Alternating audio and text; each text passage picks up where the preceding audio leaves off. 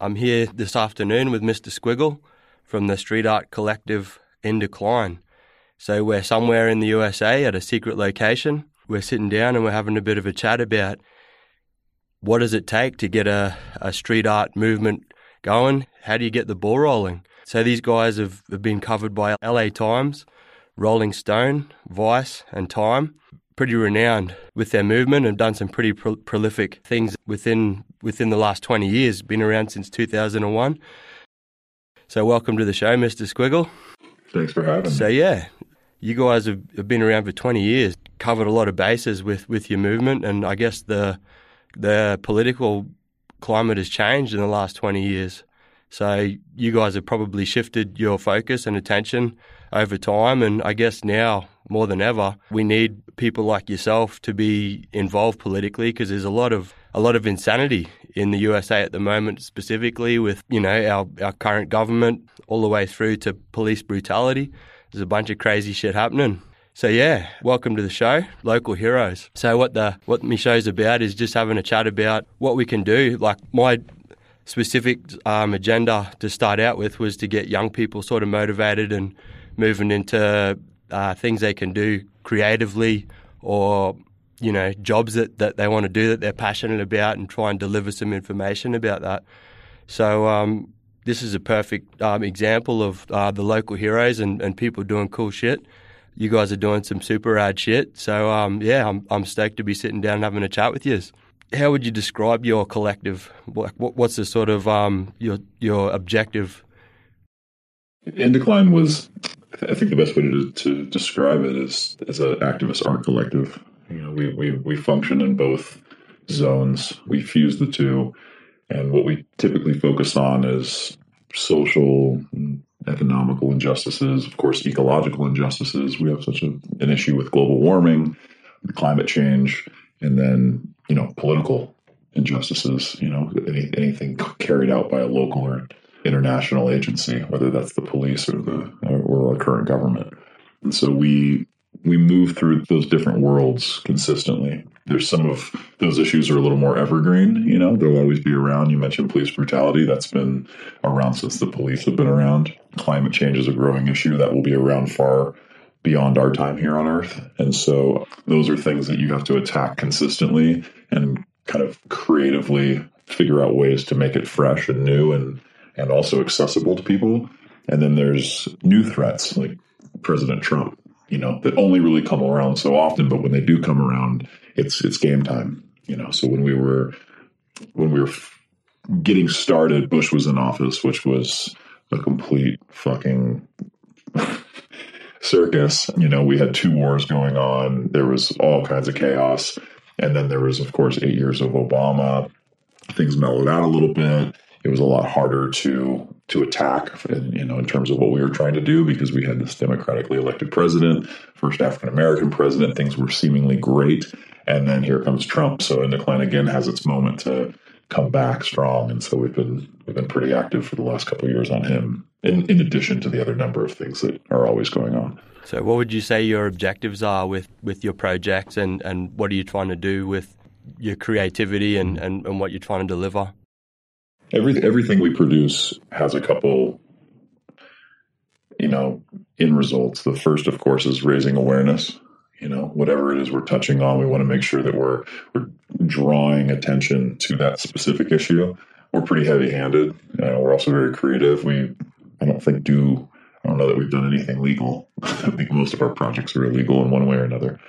And so, there's a Robin Hood element to a lot of the things we do. And in doing that, they have this inherent value to the general public, to the media, and to whether it's a fan or, a school teacher or whoever's coming in contact with it, because it can be very shocking or it can be very abrasive, but it gets your attention. And then once we have your attention, we really make sure to focus on the educational aspect of what it is we're trying to say. We're not just taking bricks and throwing them through the headquarters of some white supremacist, business. It's a creative and artistic piece about white supremacy in America and the history of that. And so we operate in so many different mediums that, we're constantly changing, whether it's a sculpture or a mural or some sort of, theatrical piece in the middle of New York City. We like to keep things moving, and we always like to keep people guessing what we're going to do next. But at the root of all of that, it's always about educating people on an issue, and then furthermore inspiring the generation that's going to come up behind us the same way we were inspired by the ways people dealt with the AIDS crisis in New York with ACT UP, the way Bugga Up in Australia did the tobacco industry, whoever was going up against tyrants in other countries, whether it was through music or theater or punk rock.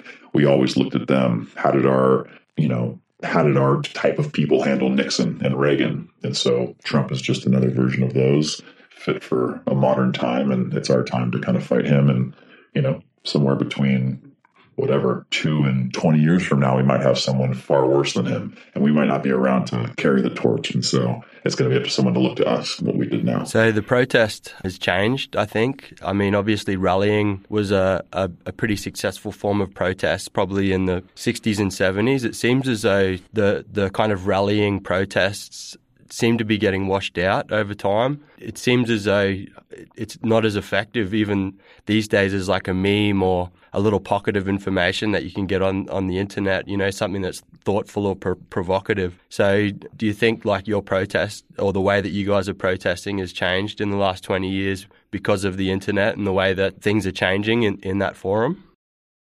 Absolutely. I think we'll always see things like the Million Woman March. And I mean, there's always going to be marches and protests, and those are important, but they're essentially these one-day affairs.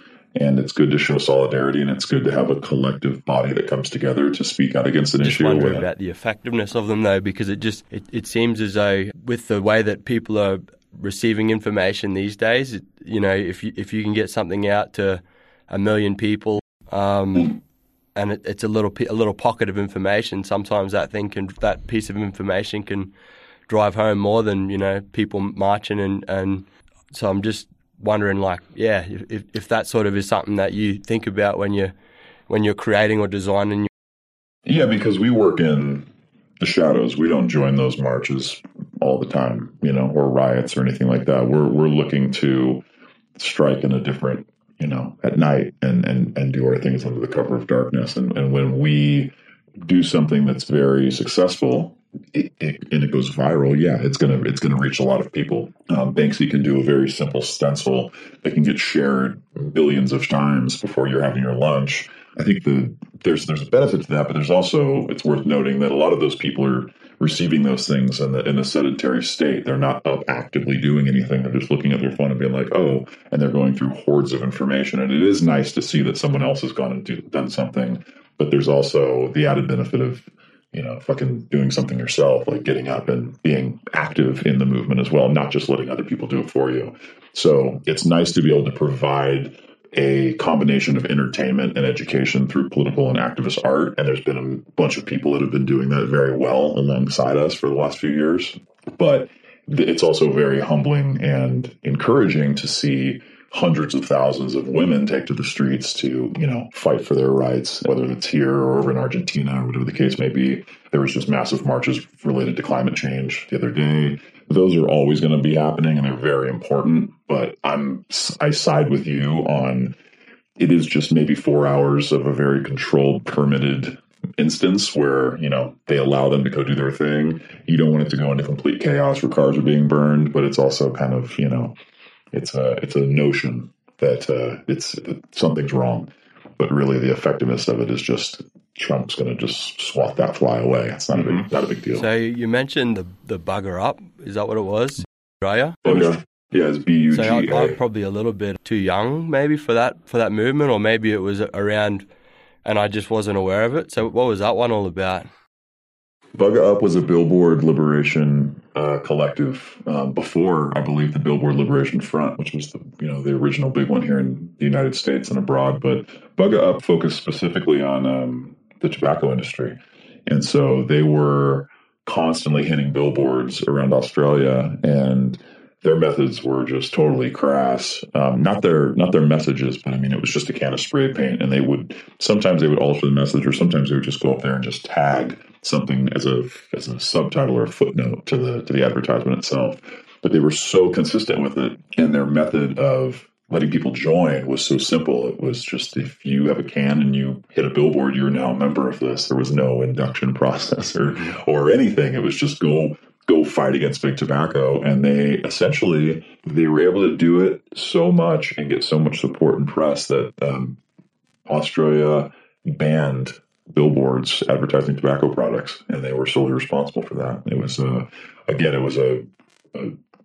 instance where there was so much information, and this was before the internet. This was just, you had to be driving down the highway or pick up your local physical paper to read or see about these guys. They didn't even have a chance to go viral, and they still pulled off something that you rarely see, advertising laws change as a result of vandals, and that was a really monumental moment for that. Yeah, that's a rad little story, and I guess that's a little bit of information for any kids out there that are keen to sort of add their little bit, add their little piece. It seems like there is just so much to protest at the moment in this climate. You're just saying about Trump, but it just seems like on so many faces that environmentally, politically, and not just in the States, we're also having political issues in Australia. The last 10 years, we haven't had a stable government. I think in the UK, it's the same, so it just seems like at the moment, the Western world is in disarray, as it seems. So I guess that sort of leads me into my next question. If I'm a young kid coming up and I want to get creative and I want to protest, what would you sort of suggest what's the best way to get the ball rolling on, maybe building a collective or getting a crew together to try and make a protest? And what's the best way to deliver a message that's going to sort of deliver to the most people? Well, the first step is the crew. I mean, it's always strength in numbers. It's very hard to do things by yourself. As many people think that Banksy's a solo act. He's not. We know that. It's a team that makes Banksy. And there is, whether you're starting a punk rock band that's going to be politically charged or a collective like us. I mean, I know women that have, feminist skateboard graffiti crews. There's theater groups that are overtly political in the theater, in the pieces that they adapt. If it's Sophocles, they'll do Antigone, and Antigone will be, related to the Trump era. So there's a million different ways to go about it. You kind of have to find your place. And within Decline, it was a question of a small group of guys getting together, and we all had different talents. And so some of us were graffiti writers, some of us were filmmakers. We saw, again, it's paying attention to the era that you're living in, but we saw the rise in YouTube and in social media. And so being hyper aware of all the abilities and opportunities that those technological advances were going to give us in terms of disseminating our information, we were able to kind of get in front of it and go, okay, well, the one thing we share in common is we're all really, really good at getting in trouble or causing trouble. We're great criminals. we're still great criminals, but in the artistic sense. And when we were little, it was just pure vandalism and chaos. You're not articulate. You're not articulating anything specific. You're just breaking shit and making a mess. But when we grew up and we, found our inspiration through different, whatever it was, artists or authors, and then we had Bush in office, that's what drove us to really get serious about using all of our skills to make a difference. And these are things that your parents and teachers are supposed to be paying attention to as well. But very rarely are you going to see those elements coming together to, glorify graffiti and activism. And so we had to figure that out on our own. And rather than going to film school or rather going to art school, we took those things and we built up Indecline. So you got to find like-minded individuals, and you don't have to commit crimes. You just need to make noise. And that's the big thing. There's a million different ways to do this, but you have to be loud and you have to be willing to take risks. I think that playing it safe is not really an option when you're talking about things like climate change, because there's absolutely nothing safe about that. If you're really going to get serious about any of these issues, you have to be willing to go to jail and get arrested and get hurt and really sacrifice your liberties. And it's also worth noting, especially here in America, we have so many rights. And what good are they if you're not just going to completely exploit them to the furthest extent? We have all these so-called freedoms, but, I think that the truest and most romantic way of using those is to fight on behalf of other people or to fight for causes, just to fully exploit those freedoms. Don't just sit back and do nothing and be comfy. But, everyone can agree that climate change is real, or most people that we know can. But what are you really going to do about it? What's your time here on Earth going to represent? So, yeah, you got to find your people, and then find your voice. And like you mentioned, there's so many different issues. When we went to Occupy Wall Street, you had the corner for the financial aspects of that, which was really the root. But there was also people going hard against the climate change stuff. There was the pro-choice groups, and it became very convoluted. And in one sense, it almost disarmed them because there was just too much going on. But it also just goes to show, how much work it really is to keep pushing that needle. There's a famous artist, a Chinese artist. He's a dissident named Ai Weiwei, who's one of our heroes, and he has a quote that's, there can be a single drop of water hitting a rock. It's not going to do anything for a very long time, but eventually it'll drill a hole through that rock. And that's really what we're doing. That's where all these every little act we do, every generation's that next drop of water. And we do make progress. It doesn't seem like it. And we might not see it in the time that Indocline's functioning for, but you have to look at it. You have to look at it differently when you're talking about activism, because as soon as you start studying history, you realize that these people live and died and fought for what they believed in. And although it didn't seem like much happened then, it meant the world to future generations. And it does eventually change policy when you start to see different iterations of it as they evolve. So, yeah, it's important to educate yourself and know what you're getting into. Yeah, I mean, there's a bunch of helpful information for the kids out there. Get your crew together. I guess I've got a little story of trying to commit some kind of a street art effort, and it kind of failed blatantly. So there's a lady over in Australia, her name's Pauline Hanson, and I used to ride to work every day, and there was a big billboard of her of a redhead. She looks like Ronald McDonald. She's a funny looking woman, but she was the only one that was in the political sort of realm of Australia that was invited to Trump's inauguration. I don't even think the president was invited, so you can already sort of know what kind of a woman she was. She's very racist, and I think she actually wore a burqa in the Australian Parliament one day, and it was to make some kind of a point about something. But I was riding past this woman every day, the banner, and I thought, fuck, I'm going to just go and just spray paint a burqa on her face, and write something.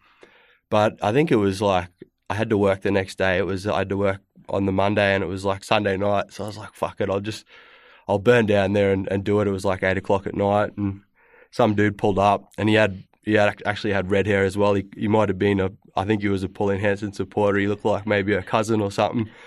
But he had something to say about it, and anyway, I ended up bailing on the whole thing. But I think I'm fairly certain that somebody else ended up bombing that thing anyway. Someone else drew on it, so I was like, yes, But my point is that I ended up getting busted, and it was pretty blatant, and I was pretty lazy. But I mean, it's a big thing on getting caught. I think if you're a young person, you want to try and make a protest, or you want to do something creatively, and you get caught, it kind of bums you out, kind of sets you back a little bit. So I think it's really important to try not to get caught. So do you have any sort of suggestions, or what's your sort of method? I know you guys do a lot of planning and preparing, and probably changed your methods, at different times. But do you have any kind of a foundation in that realm? Yeah, I think the smartest thing to do is really to treat every single mission like it's a bank robbery. We've done projects that take less than 10 minutes to create. Once we're there, it's that quick. So it is a bank robbery in like the fullest form. But it'll take 4 months of constant planning and research and logistical training and phone calls to security. I mean, it's just, there's a million different ways to look at it. But you don't want to get into something just because it looks like it's an easy thing, or you assume it's easy, or you think like it has to happen now. You don't want to ever rush. There's too much on the line. Everything can wait until the right moment. Even if you're there and you've traveled halfway across the country to be there at a specific place, if it's not feeling right, if there's that one car and you're not sure about that car, there's always those game time decisions that you have to be prepared to make. There's nothing worse than saying fuck it, because that's what could ultimately end you. And so and just know the score, know what you're getting into. If you got a buddy that's an attorney, utilize him, talk to people. And we have meetings constantly with a friend of ours that's in law. We'll take him to lunch, and we'll give him the ins and outs of a project, just to hear him say, what we'd be up against if worst case scenario, this is what you have to deal with. And sometimes that news is very relieving. It's, okay, a couple misdemeanors, no big deal. Sometimes it's him really begging us not to do stuff. He looks at it from a different angle, and that's the point. Don't be afraid to reach out for other opinions within the safety net of your people. But always just take your time. And I think, like I said, we liken it to bank robberies because, you've got this blueprint of whatever it is you're going to do, whether it's a banner drop or a billboard, or some sort of like art installation. And then also on the flip side of that, really, this is something we've learned recently, maybe in the last 5 years, but don't underestimate the stupidity of civilians who are just kind of out on their daily commute. A lot of things can be done broad daylight. And we've been doing that more often. There's been projects that you just assume you have to do at 4 a.m. when no one's out, but that's when the cops are out too. And that's when you and the cops are really the only people on the road.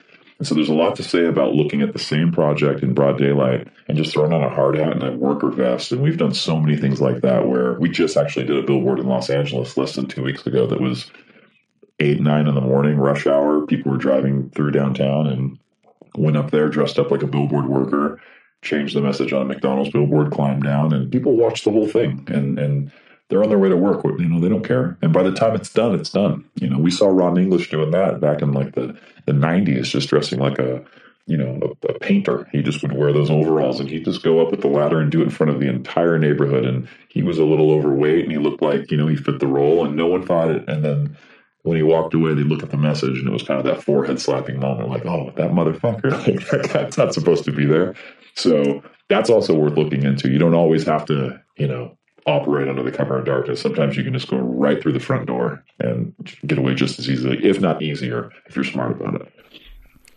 Yeah, cool. That's some helpful information. So yeah, if you got the high vis, you can do a broad daylight. And you know what? That's maybe what I should have done. I could have just jumped off my motorbike on the way home in my high vis and just probably could have just hit it, Yeah, you pull up in a white truck, couple cones, and that little orange flashing light. There you go. No one wants to even deal with you. It's like you could dress up like a homeless person. You think of the different elements of society that people tend to avoid. Construction is one of them. Construction workers, how often do you actually stare at what those fuckers are doing? Never. You see them and you just want to get past whatever they're doing. So it's funny to think about it when you drive around, and we always do. You could look at a guy who's in just an unmarked truck.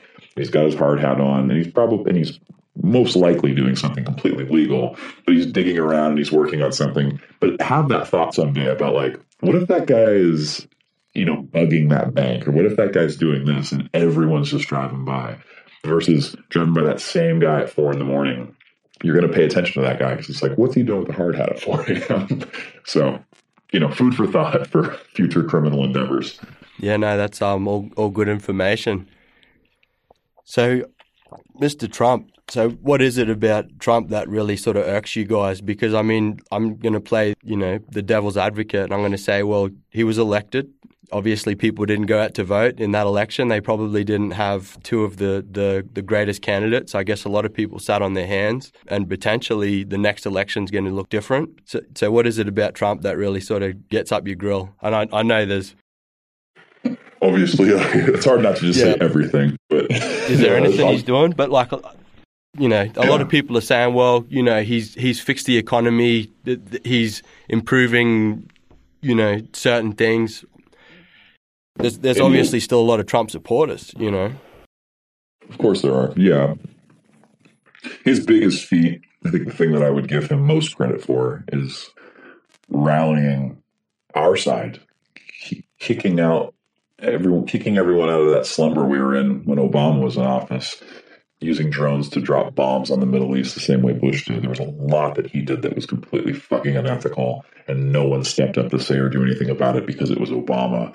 And now Trump's not as aggressive on the war front, but socially and on an international level, it's kind of back to that Bush era thing where, we're just an embarrassment again. We have this guy who's just sexist, racist, xenophobic. There's so many things that are wrong with this man personally, not even just in policy, but when you combine them, when he gets into public office, it's a fucking recipe for disaster. And so he has mobilized the resistance in a way that we have not seen for over a decade. And, the tricky thing with that is he's very, very good at keeping things fresh. He's always got a new quote or injustice or something. He's always working on something new. He won't be defined like Bush was for these illegal wars in the Middle East and a couple little things here and there. I mean, this guy's all over the place. Like, he offends everybody. So it makes it tough. It makes it tough from an activist standpoint, because while he's throwing paper towels at Puerto Ricans, being super disrespectful to their culture and to their government and their people, by the time you can mobilize to do something in relation to that, he's come back and offended our military. He's come back and done something, completely reprehensible in a totally different sector of society. And so you have to stay on your toes, and Trump fatigue is a very real thing. And I think a lot of us are suffering from that, because it's only been, 2 years plus? He's not even halfway done, or maybe just about halfway done with his first term. And, there's two big issues we face. One is just being tired of him, and the other is being too entertained by him. Because, Bush had some of those elements too, where he was just funny. He was just such a fuck up that you would just laugh, but then you didn't realize how dangerous that was to let him entertain you. And so I wouldn't be surprised if he goes down as one of the worst presidents in American history. I mean, it's very likely. I think he's making George Bush look like Gandhi. All things considered, this guy's that bad. And what's nasty about him is that there's a like cultural disease right now. I mean, one prime example that's ultra glaring is him rolling out the red carpet for white supremacist groups. This is something we have not had to deal with this publicly and this consistently for a very, very long time. We know they exist. They will always exist. America's an inherently racist country, will always be racist. And Australia has that same history. There's those issues there. But they're a marginalized part of society. They are hidden away. And as soon as Trump got that microphone, they came out of the woodwork, and they've been killing people in our streets. They've been completely out of control, and they're using Trump's endorsements, blatant endorsements, as justification for that. So for him to reach that far back into the darkest parts of our history is scary. It's not just the new stuff. Like, it's not just the current issues, or the prevailing things like immigration that we're always grappling with and trying to figure out. It's just pure racism. Bringing that back into the forum, the public forum, is really a dangerous thing, and it's going to come back to bite us in the ass in this next election. So, I don't know. There's a lot wrong with that man, but all we can really do is just keep fighting and really hope that Mueller finds something to hang him with, because it's the best bet we've got. So with the whole two-party system, it kind of seems like the Dems or the Republicans, whoever's in, they're all sort of in the pocket of the big bank. It kind of seems like over the last 20, 30 years that both parties, regardless of who's in, the whole idea of democracy is kind of just washed out by corporate interests. And the same thing is happening in Australia. It seems as though it doesn't really matter who gets voted in. So, I mean, like, what do you see as like an ultimatum or like a way to resolve that, or how things are going to get better from that two-party system? Is it, I know in New York at the moment there's a guy running for governor that's a libertarian that's trying to introduce like a third party into the political realm. Do you think that's something that people should be trying to get behind and trying to create, and in local politics and on a broader scale as well? Absolutely. Our system's been broken for a very long time, and it's not sustainable. We're in dire need of something new. The fucked up part is that Trump, for, essentially half of the country, he was that something new. He ran on that. I'm not a politician. I'm a businessman. So in their minds, that was a way to fix the system. Then you have the other side, which is like, no, we need to get away from these businessmen. We need to get away from the big millionaires. They don't represent us. They don't represent the people. They represent their millionaire friends. That's going to be tough, because on one hand, you can look at Trump's presidency and all of the strides people are making to not just fight against him, but raise awareness and inspire people to fight for, a better country.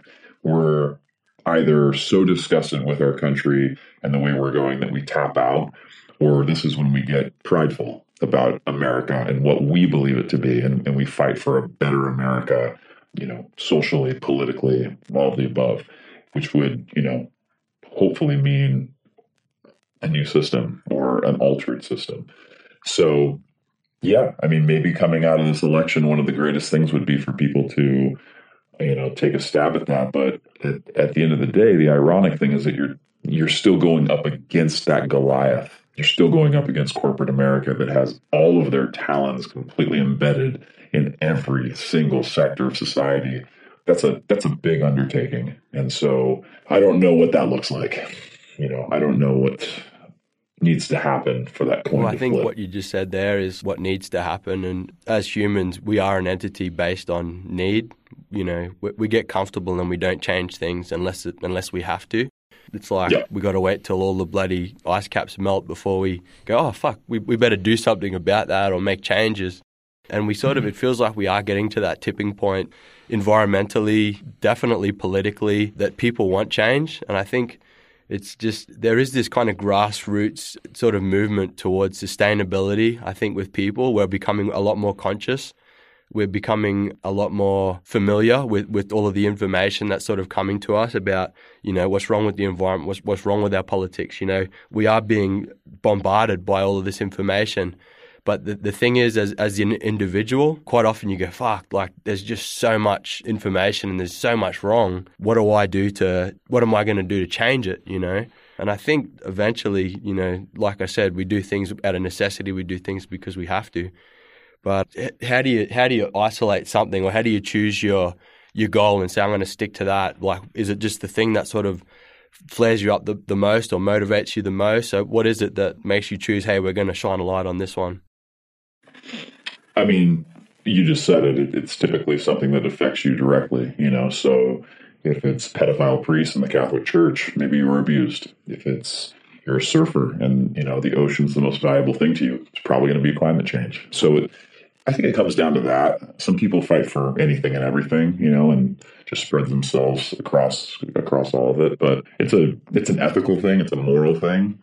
You have to look at the information you're given. You have to you have to really be disciplined so that when you get out of high school, you acknowledge that your real education, the most important years of your life, are really starting then. Because the easy part's done with. You've showed up to this institution that hands you everything and gives you these fucking grades, and then you're out and you're on your own. And the best thing that we did, we being the people that founded Indecline, was if we didn't get kicked out of high school, we just dipped and kind of created our own alternate educational system. So speaking of that alternate education system, if you're a young kid coming up and you go, well, fuck, where's because there's just so much. I think with, like you were talking about in the education system, there's just this layer of, it's like the crust of the earth, and there's no real depth to it. There's just so much information that's just rubbish. So is there any sort of like artists that you can recommend or authors that you can recommend that, I know you just mentioned the Chinese artist.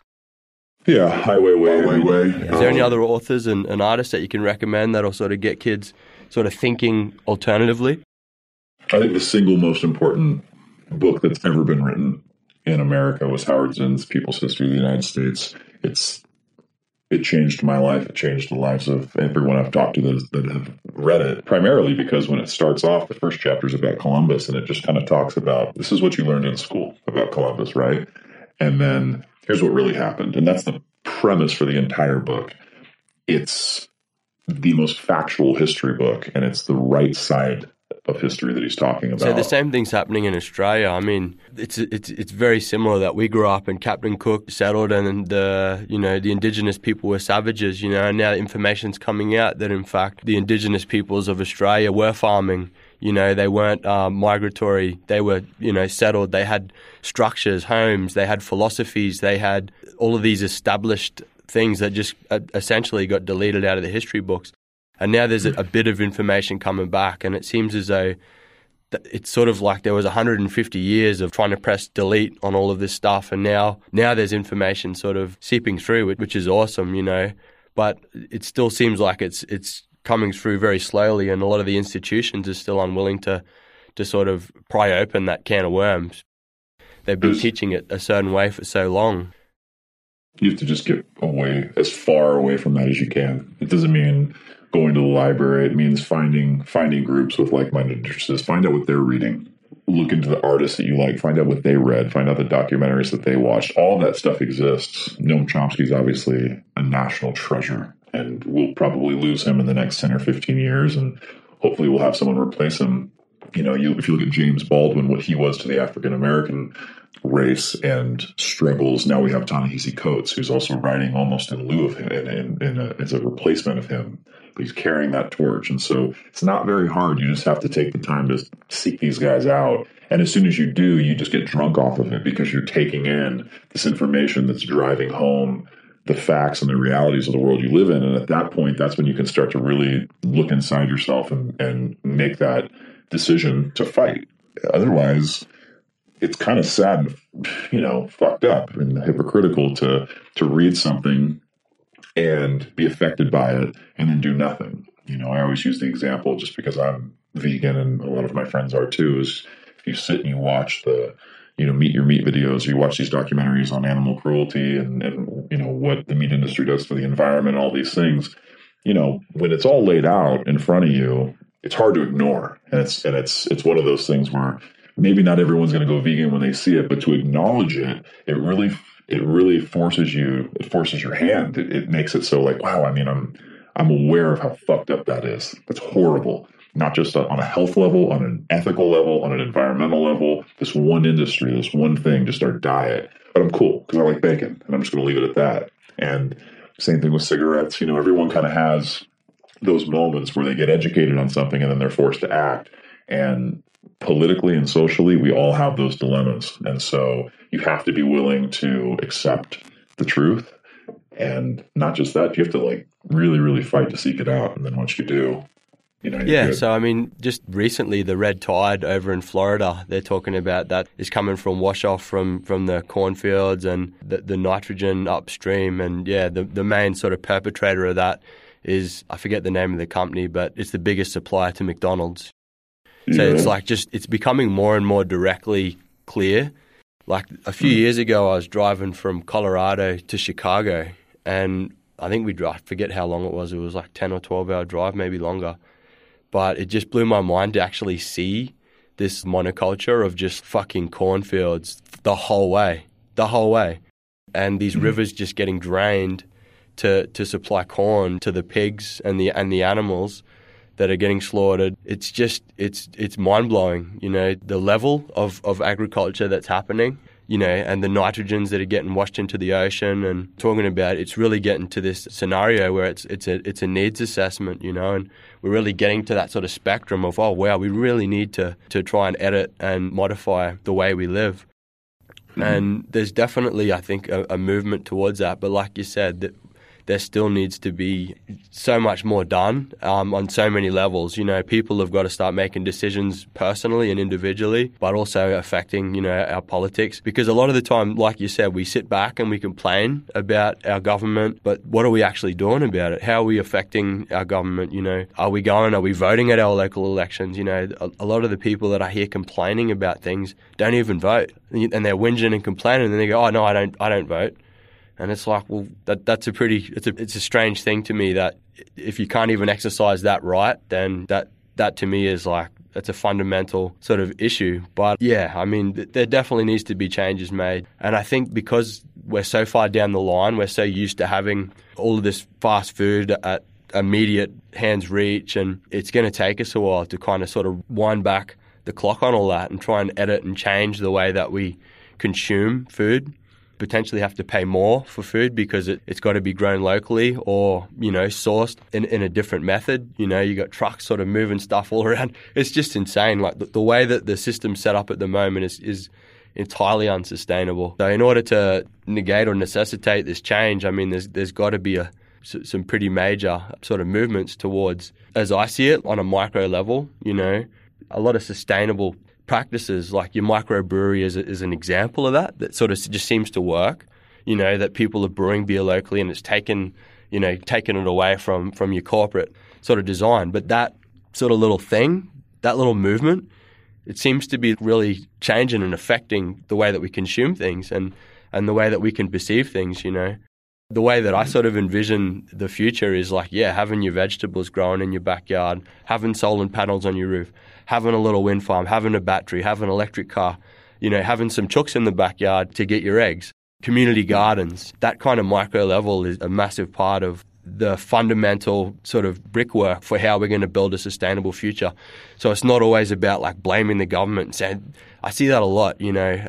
In Australia, we have free healthcare, we have very good schooling, we have a lot of good stuff provided to us by our government.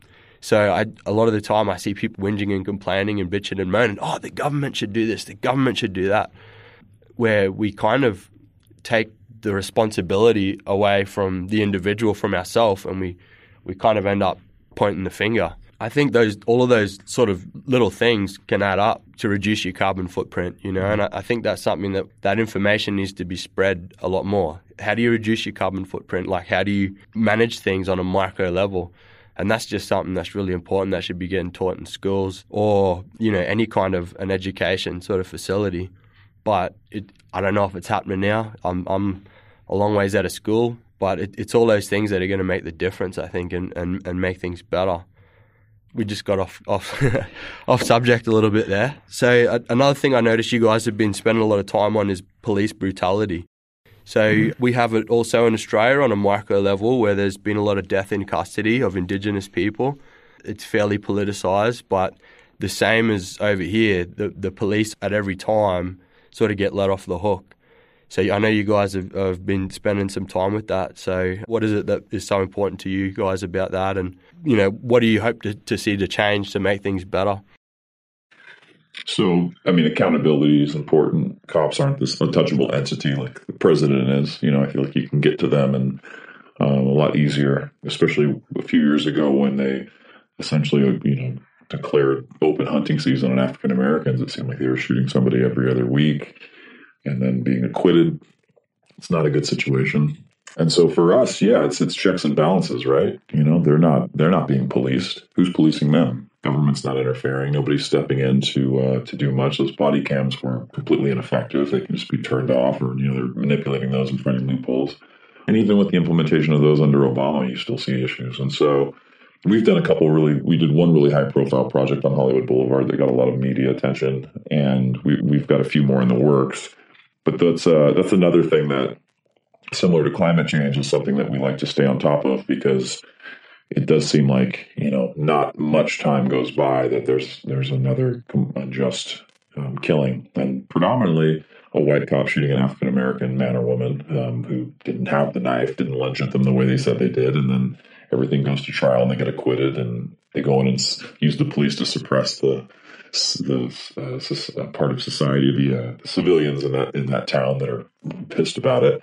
So again, just pushing back, pulling the rope from the other side, and making sure that these racist cops know the score. If they're going to go and do this stuff, there's always going to be a growing movement behind that. I mean, Black Lives Matter was a great addition to our country, because now you have this singular entity of this prolific activist body that's holding police accountable, and speaking on behalf of African Americans who are being mistreated on a daily basis, whether it's stop and frisk or what, even if it's just a routine traffic stop.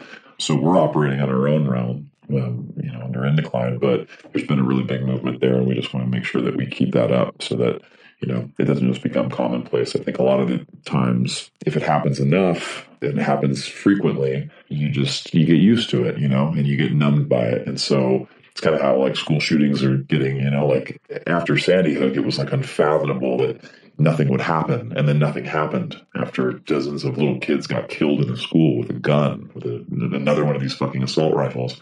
And then Parkland comes along, and we're going to have another one. And then we're going to do nothing about that. And I think with each police killing, with each school shooting, with these with the ice caps, with all these things, the more you hear about it and the more frequently strides are not made, the more difficult it is to really rally the general populace. You know, within the activist community, those are just shots to the heart every single time. You know, we were emotionally affected and then driven to act. But that's just a small little piece of the population. You know, your parents and young parents who have kids that are growing up need to be talking about Parkland to their kids and need to be talking about guns to their kids and all these things. If there's just so much of it, it just becomes overwhelming, and now it's this big task, and it just becomes so like debilitating to think about how to handle all this chaos in the world, and it shuts people down. And so that's a fucking issue. That's something that needs to be really like paid attention to, because Trump is very similar in that. We just touched on that earlier. It's the fatigue of like constantly hearing about the same thing over and over and over, to the point where you're just like, I don't give a shit. You know, we're all going to die someday. And then you just take that stance of like, I'm cool. You know, I'm over it. Yeah, it seems to be with like, especially with the way that we receive our information and news now, it is a bombardment, you know. It is hard to kind of decipher through what's real, what isn't. And so trying to find the right sort of media outlet to receive the honest information. But yeah, we are receiving, and I think that is, the human brain hasn't caught up to it just yet, you know. Our frontal cortex needs to develop a little bit more to, you know, to try and absorb all this information, or Elon Musk implant like a chip in there so we can increase our brain capacity or something, because it really is. It's getting like everything's like we was talking about the red tide in Florida, and then police brutality, and then army industrial complex, and fucking starting wars all over the world. And it's like, wow, like environmental, there's just so much sort of shit going on at once. And I don't know if it was always like that, but things weren't being discussed as much because we relied on, you know, your sort of retail news providers. And I think that's a part of it, is that a lot of this stuff was happening, but it wasn't, a lot of that information wasn't getting out because of the way that we were being actually just dished out news, you know. Yeah, it's information overload, for sure. So I think, you know, there is going to be like a period of adjustment where we need to like be able to, essentially for our brain to evolve, you know, to catch up to all this information. Part of it though too is just really being diligent with who you're receiving your news from. There's so many sources. It's easy just to pick a few, you know. I mean, the brilliant thing about the media, especially corporate media, is that, you know, if you tune into MSNBC and all the big dogs, Fox never has, I don't know if I've ever seen Fox not have the word breaking news on their stupid fucking screen. You know what I mean? It's always just there, and they're really, really good at just invoking the panic and the fear and just entertaining you. It's far less entertaining, and it doesn't have the charm, or not the charm, but the bells and whistles. But a simple website like democracynow.org, which has been providing me with an alternative news source for I don't know how many years, obviously NPR, but there's a million. You can find them, and they win awards. They have incredible journalists working for them. They stick to the facts. They're very, very talented, and it's no bullshit. There's no circus. There's no Sean Hannity attached to it. And I think that those are important because you can just start in your day with a few news sources. That's what I do. I wake up, and the first thing I do is I'll dig in. Democracy Now! Puts up the headlines for, you know, the day prior.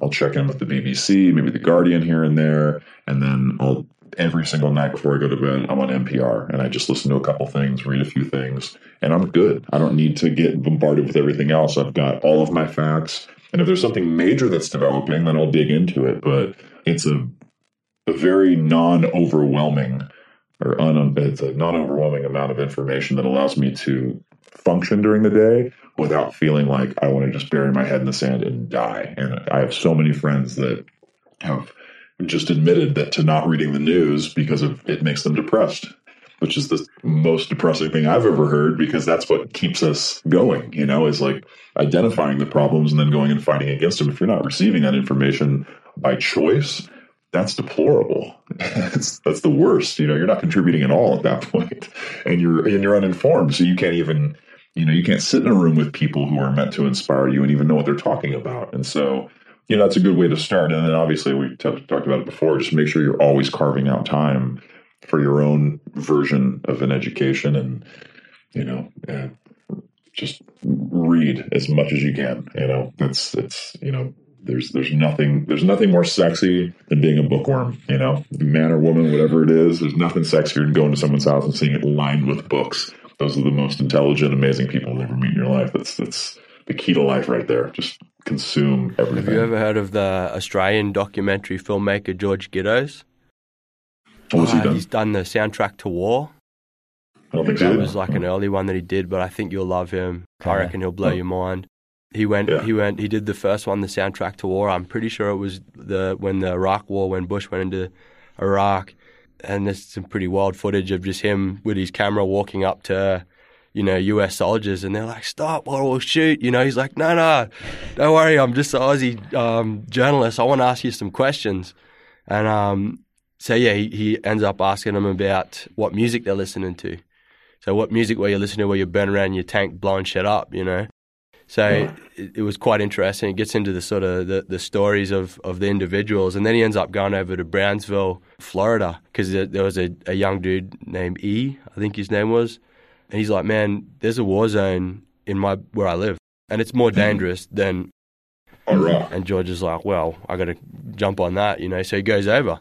And yeah, it's a war zone. And he's like, these dudes are like, "Man, we're out here fighting these wars in the Middle East that affect, that's destroying people's lives, destroying families, destroying people's homes. And we've got war zones in our backyard, and our government's forgotten about us. They're not doing nothing about it." So yeah, it's fascinating. This dude has just got like fucking like elephant balls, man, like gonads, just doing all this crazy shit. And another one that he just did was like northern Pakistan, and I forget the name of that one. But once again, just super inspiring. I mean, he's in the middle of northern Pakistan, and he's talking to people that are selling DVDs, and the Taliban's blowing up these DVD shops because they want to, they want to kill all.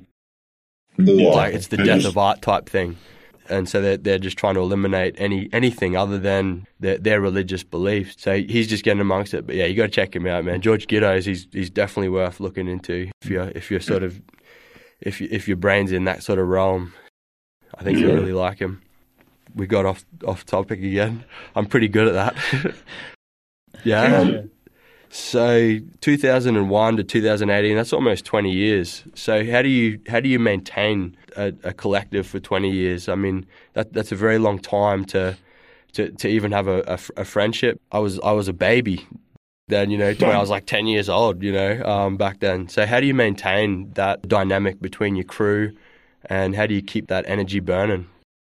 Well, I mean, in the world of activism, you're maintained by the world around you, So lucky or unlucky for us, it's kind of the same way like a program like South Park maintains. There's a never-ending amount of inspiration or information that is given to you that provokes you to then respond. Or in their case, create their satirical cartoon. So that's a big part of it. And seeing the effect it has on the people that follow us is a big part of it too. Seeing it work, the amount of press that we get, the ability for us just to email a press outlet ahead of going to a certain city for a certain activation and give them the tiniest crumbs, but just by announcing that we're going to be present, it invokes curiosity, and having that power is really important for us because now it means that we're operating on a bigger level. So we have an audience, and so it took us a long time to get here, but now I feel like we're hitting our stride. We're much older.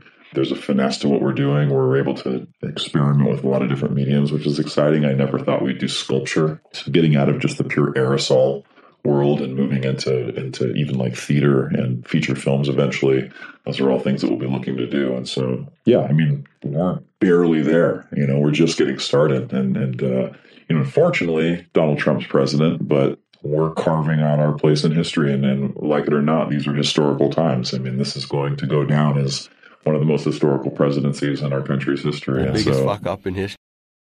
One of them, yeah, for sure. It's big, So we want to make sure we have our place in that. It seems like every month I'll pick up a book related to, if it's Huey P. Newton's revolutionary suicide or the book on ACT UP and what they were doing during the 80s and the AIDS crisis in New York.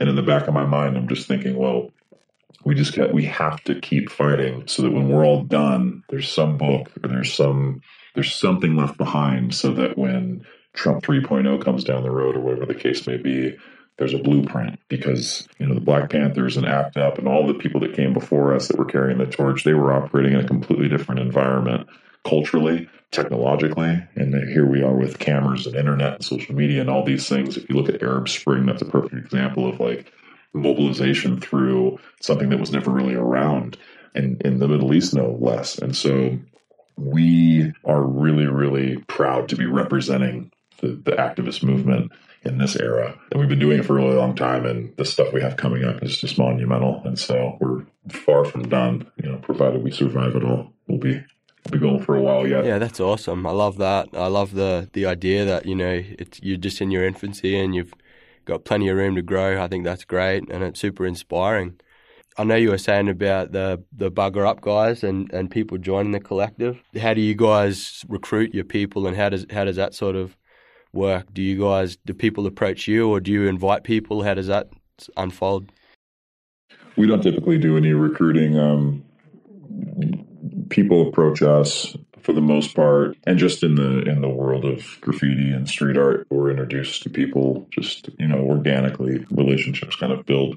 Some of the people we work with quite a bit are just people we've met, in the graffiti scene, and who over the years have become politicized or whatever. And so, the best thing to do is just reach out to us. We work with people who have just sent us emails before saying, this is who I am, this is where I live, here's what I'm interested in.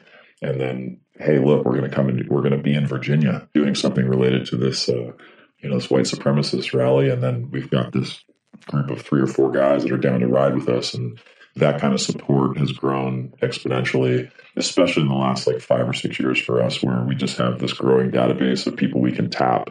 We have school teachers on that database. We have, people who work in welding. There's so many different things, and that really helps when we get ready to head to New York to look at, the different people we can utilize for projects. It's tough because you never really know who you're talking to until you get in front of them, especially on some of the more high risk projects. But if it's something that's extremely intense, we'll usually use the A team, so to speak. So I guess that's another thing that you've got to be cautious of or aware of is, infiltrators. We know that you're talking about infiltration of certain movements, and it's a known fact that obviously government departments want to get involved. Or so do you have to do some kind of a screening, or do you normally sort of look in, or you sort of generally look up your guy, see what their work is, and then base it off of that? Yeah, there's a few different ways we handle this. I would say that the most effective ways are things that we wouldn't want to get into on the podcast, But yeah, there's a screening process, and there's a level of comfort that we all need to reach. But for the most part, we've been really lucky, and we'll keep it up. Cool. So, how do we find you guys on social media? If I want to look up your stuff, how do we find you? All we have is an Instagram, so we have Indecline Official. Beyond that, just the website. This is indecline.com. It's where all of our content lives, and our shopping cart. Our merchandise. We sell everything from T-shirts to gloves and bandanas. There's just a whole lot of stuff on there, just tools of the trade, so to speak. But 100% of those proceeds fund our actions. We don't take any profit from that. And so, if we're looking to do something on climate change before the end of the year, and we have an idea in mind, it's going to cost us $5,000 or $6,000 to pull it off, we start saving. And so every penny earned through T-shirt sales goes directly towards that. And we're typically able to identify those projects and tell people in advance, hey, we're going to go after white supremacy in America. And sometimes it's, been a couple of days, we'll make $4,000, and a week later we're doing the project, and it's almost an instantaneous give back, which really gets people involved. So that's the best way to hook us up and help us do what we do. Right. Not bail money. Mr. Squiggle, probably running out of time here. Is there anything you want to leave us with? Is there any kind of anything you want to leave the viewers? Yeah, I would just say, take the time to think about what mark you're gonna leave. For us, we've like I said, we've come to at a very young age. We came to the conclusion that we were better at activist art and causing trouble and kind of creating these provoking projects than we were skateboarding and all these other things that we thought we were going to do when we got older. We found our niche and we stuck with it, and luckily for us, it was something that gave back in a very unique and different way. And then we've evolved as time goes on. But I think it's just important to to really think long and hard about what it is you're doing to contribute to society. And beyond that, what are you doing to contribute to people that need contribution? If you identify something as a problem, what do you have within your, immediate reach, whether it's family or artistic skills, to fight for that? Like we said before, use your privileges as an American citizen and all of your rights to actually fucking make a difference. And don't worry about whether or not it changes the law. Worry about being that drop of water on the rock. That's what it's all about. Thank you so much for your time. You got it. It's a pleasure. Cheers, Thanks, mate. brother. Later.